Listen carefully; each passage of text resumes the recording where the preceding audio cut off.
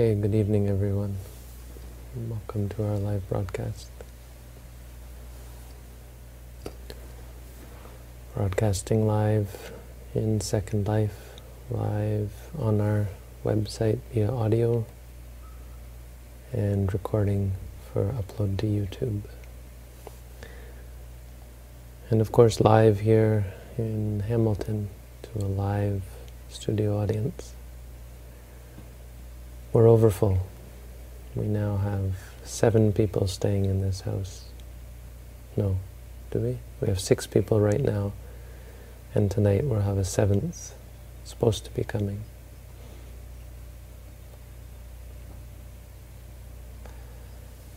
We're overfull. Just can't turn people away. Just can't keep people. They're breaking down the doors to get in. That's how passionate people become. Religion is such a powerful thing. No, the word religion has such a bad reputation, or such a specific reputation that makes a lot of people uneasy when they hear the word. So I think it's important to reform the word. Religion means taking things seriously. So tonight's talk is about someone who, well, not actually so much about him, hopefully, but it involves a discussion with someone who took Buddhism quite seriously, took the Buddhist teachings quite seriously. And he stands out as someone who is remarkable in terms of taking the Buddhist teachings seriously. He was designated by the Buddha as foremost of the Buddha's disciples who went forth, who left the home life out of faith, out of confidence. So who had a sense of religiosity. His name was Ratthapala. You know the story of Ratthapala. It comes in the Majjhima Nikaya, Sutta 82. It's called the Ratthapala Sutta. So the story goes, Ratthapala heard the Buddha's teaching and realized that it was quite difficult for him to practice it while living at home. He thought to himself, wow, this sort of teaching isn't the kind of thing you can do while surrounded by sensuality and caught up by daily affairs of the quote-unquote real world. It's not the real world, but what people would call the real world. The ordinary, mundane, contrived, artificial world of society that we've put together to help us achieve our goals of sensual pleasure. Not so useful for becoming enlightened. Too busy, too caught up in defilement. So he decided he wanted to go forth. He wanted to become a monk, but he asked the Buddha to ordain him, and the Buddha asked, do you have your parents' permission? And he said, no, I don't have my parents' permission. And the Buddha said, well, I don't ordain people who don't have their parents' permission. And so he had to go back to get his parents' permission. And to make a long story short, his parents didn't give permission, and he lay down on the floor. He pleaded and begged with them, but eventually he lay down on the floor and said, I'm not going to eat or drink or do anything. I'm not going to get up off this floor until you allow me to ordain. And so they waited him out for a while, but then he made good on his threat, and he just lay there and started starving to death. And they called his friends to try and convince him, and his friends came over, talked to him, and then went and talked to his parents and said, look, he's pretty serious about this. How about this? If you let him ordain, at least you'll get to see him alive. You can go and visit him, but if you don't let him ordain, he's going to die. Then you won't see him. Then he'll be gone. So let him ordain. And the story goes on and on. But this tonight I didn't want to talk so much about his story, as interesting and as inspiring as it is. Later on in his life, he was living, I can't remember where he was living, but he went somewhere and met with a king. And the king asks him, let me see if I can find him, Korabya, yeah, okay, I was going to say, Korabya was the name of this king, or the name of the place where the king lived. I think it was actually the name of the place.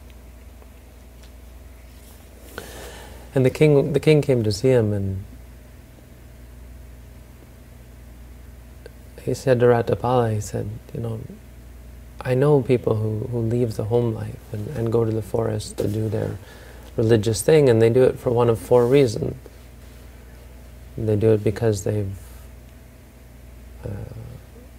gotten old. They do it because they've gotten sick.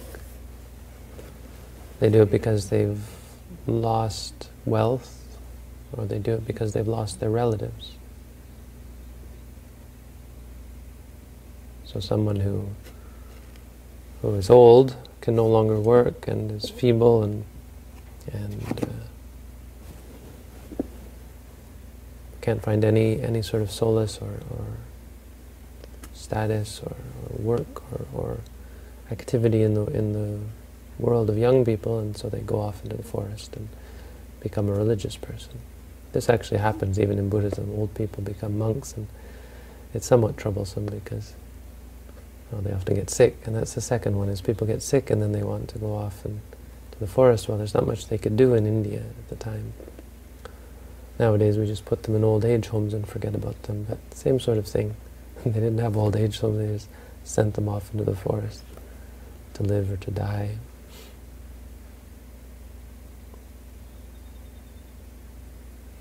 Or someone who loses wealth and become impoverished and have to become a beggar and have to live under a tree or in a ditch or something. Also common then, also happens now. Or through loss of relatives who maybe took care of the person, or maybe just out of grief they would realize the suffering of life and leave the world. And he said, but you're young, you're healthy, you come from a good family, they're all still alive. What was it that caused you to leave home? Why did you leave behind the world? It's a good question. With all the wonderful things that we have in the world, why do we leave it? Why do we come here? Why do you come here to torture yourself? Even just to meditate, people will go to the monasteries, temples, churches, when something bad happens. So it's remarkable to see someone who has their whole life ahead of them, could be capable of so much in the world. And this is why Ratapala's parents wouldn't allow him. They were quite upset that he wanted to throw away his wonderful future, all the wonderful good things he could do, right? He wanted to do this useless thing of becoming a recluse, becoming a Buddhist monk. How useless, they thought. And Ratapala's answer is well known in the Buddha's dispensation. He claims that it comes from the Buddha. Now I'm not sure if we actually have somewhere where the Buddha said this. We very well may have, but Ratapala is the one who's known for giving it. He says it comes from the Buddha. He said there are these 4 Dhammudesa, and Udesa comes from Disa. Disa means to indicate. Dika, Disa, it's the same. So the things the Buddha pointed out, 4 Dhamma Udesa, 4 indicators, Dhamma indicators. And when these were pointed out to me, I realized that I had to leave. I had to do something. And I think these are quite useful, not just for encouraging people to take up meditation or take up Buddhism, but also to encourage us in our practice and to remind us why we're here when we get discouraged. And to sort of focus our attention on what's really important, clarify and keep us on track. So the first is upaniyati loko aduvo. The world is uncertain. The world is unstable. So all these good things, I mean, just the fact that those losses exist, you don't need to experience the loss to know that that's a part of life, and to know that it's a danger, and to start to question, what am I doing here? Wasting my time when I certainly won't be prepared for old age, for sickness, for loss, for death. The uncertainty of life, all the things that we hold dear, even our own selves, even our own families, our own situation, everything about us. It's unpredictable, chaotic.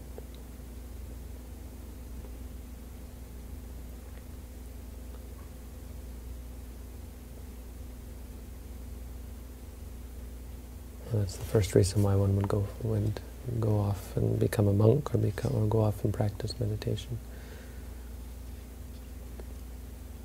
The second one is atano loko anabisaro. This world has no refuge, no master or guardian, protector. And the king questions him on all these. He says, well, what do you mean? It seems very constant. Here I'm the king, and life is very constant for me. They said, well, do you remember when you were young and you could shoot an arrow or ride a horse? Can you do that now? Oh, impermanence, you see. Old age comes to us all. Seeing this and knowing that this is the case. Yeah, go forth. And then he says, well, what about this? No protector. What do you mean? I've got elephants, I've got warriors, I've got lots and lots of refuge and protectors. He said, well, what if you get sick? Suppose you get really sick. Are your elephants going to protect you from the sickness? Is your family, or your warriors, they're going to stand around you and keep the sickness away? No, there's nobody who can protect you. Right? When we're young, this is one of the big shatterings of youth, the realization that our parents can't protect us from suffering. This shock of growing up. Realization that suffering is that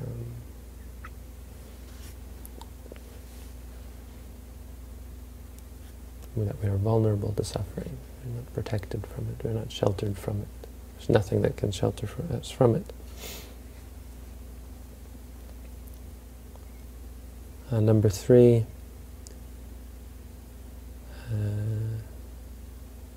asako loko sabbang pahaya gamaniyanti. This world is not an owner. It has no ownership. It's nothing of its own. It goes having abandoned everything. The king said, well, what do you mean? I go with everything. Full jewels, and we have so much that is ours, right? We've got our cars and our houses and our families and our friends and our iPhones and our computers and our everything. We got so much, it's all ours. We go with it. No. No, you don't go with any of it. He says, do you know whether you're going to be king in the next life? Do you know whether you're going to be human in the next life, to even enjoy the riches? Maybe you'll be born a hungry ghost guarding your own treasure, or maybe you'll be born an ant or a termite living in the wood wall of the palace.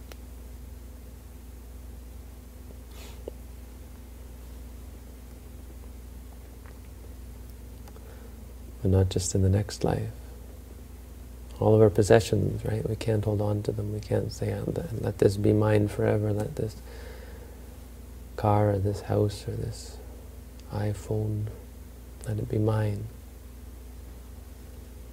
Even our friends and family and even our own bodies don't really belong to us. We're borrowing them. Not even borrowing them, because we don't know when they're going to be taken back. It's like we've stolen them, and we're just waiting for the police to come and arrest us. Wait until we get caught. It's like we're living on stolen time.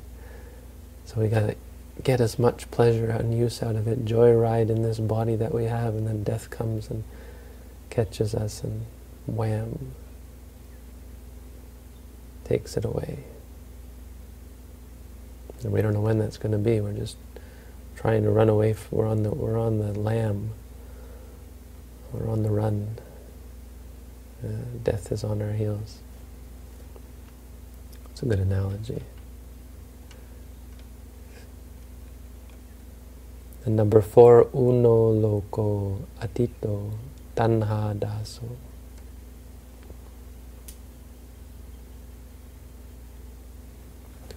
Una.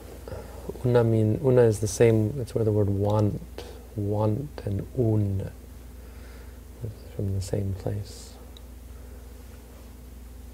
Una means wanting. This world is wanting, is lacking. Atita, unsatisfied. Tanha daso, a slave, dasa, slave of tanha, of craving.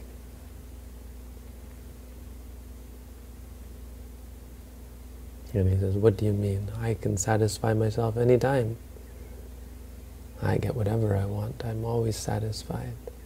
I eat and then I'm satisfied. And the Buddha says, well, what if you heard about another kingdom that was weak but had lots of resources, and they told you that it was right for the taking? What would you do? Oh, I'd conquer it. And what about another one and another one? You never have enough. The Buddha said, it could rain gold. It could rain gold or precious jewels, and the shower of them would never be enough for a human, for one being.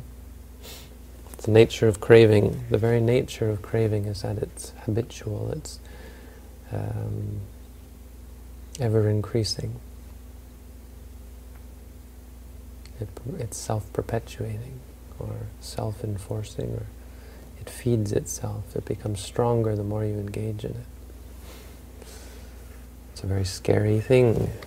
We're always unsatisfied. We can never be satisfied. Seeing this, many people leave home when they realize how unsatisfied they are. They can eat and eat, and all they're gaining is more and more craving. It's one of the big things you realize here, is how attached we are to diversion, how unable we are just to be with ourselves, just to have the patience to be, such a simple thing. You think, well, that's easy. But isn't it ridiculous how we can't just be? We can't be ourselves, right? We have to do, make, create, get. It's quite surprising, because I think we generally have this idea that we can just be, that we always are, right? But we aren't. We're not good at are-ing. We're not good at being. We have to do. We have to get. So much craving and aversion.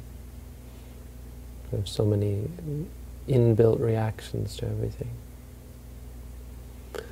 So realizing this, realizing all 4 of these things, this is what leads one to go forth, to become a monk, to practice meditation. This is the encouragement, the reminder to all of us that we're here for a reason. We're here to figure this out. We're here to solve this problem.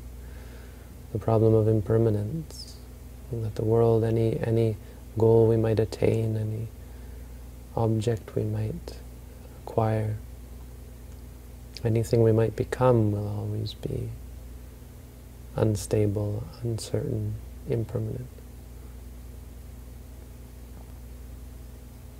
that there's nothing that can keep us from the vicissitudes of life. There's no protection, there's no refuge, there's nowhere we can go, nothing we can do to avoid the vicissitudes of life.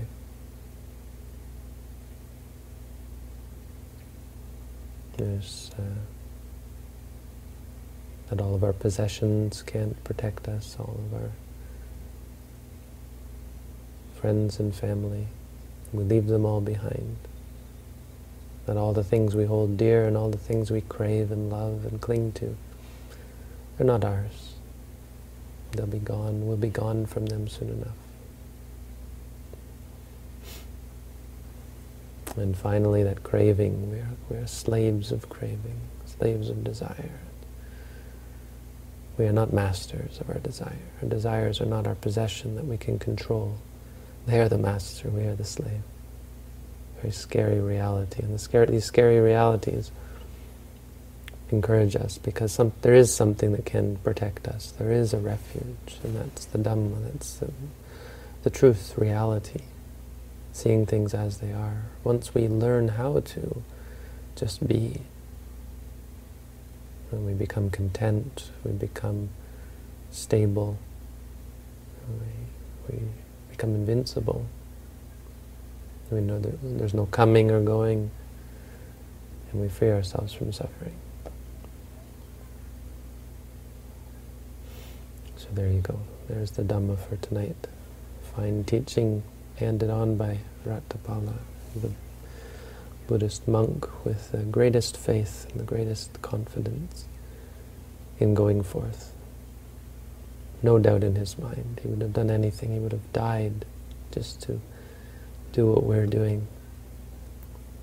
And it's a good example of religiosity and how wonderful and powerful it can be. So there you go. Thank you for tuning in. Have a good night.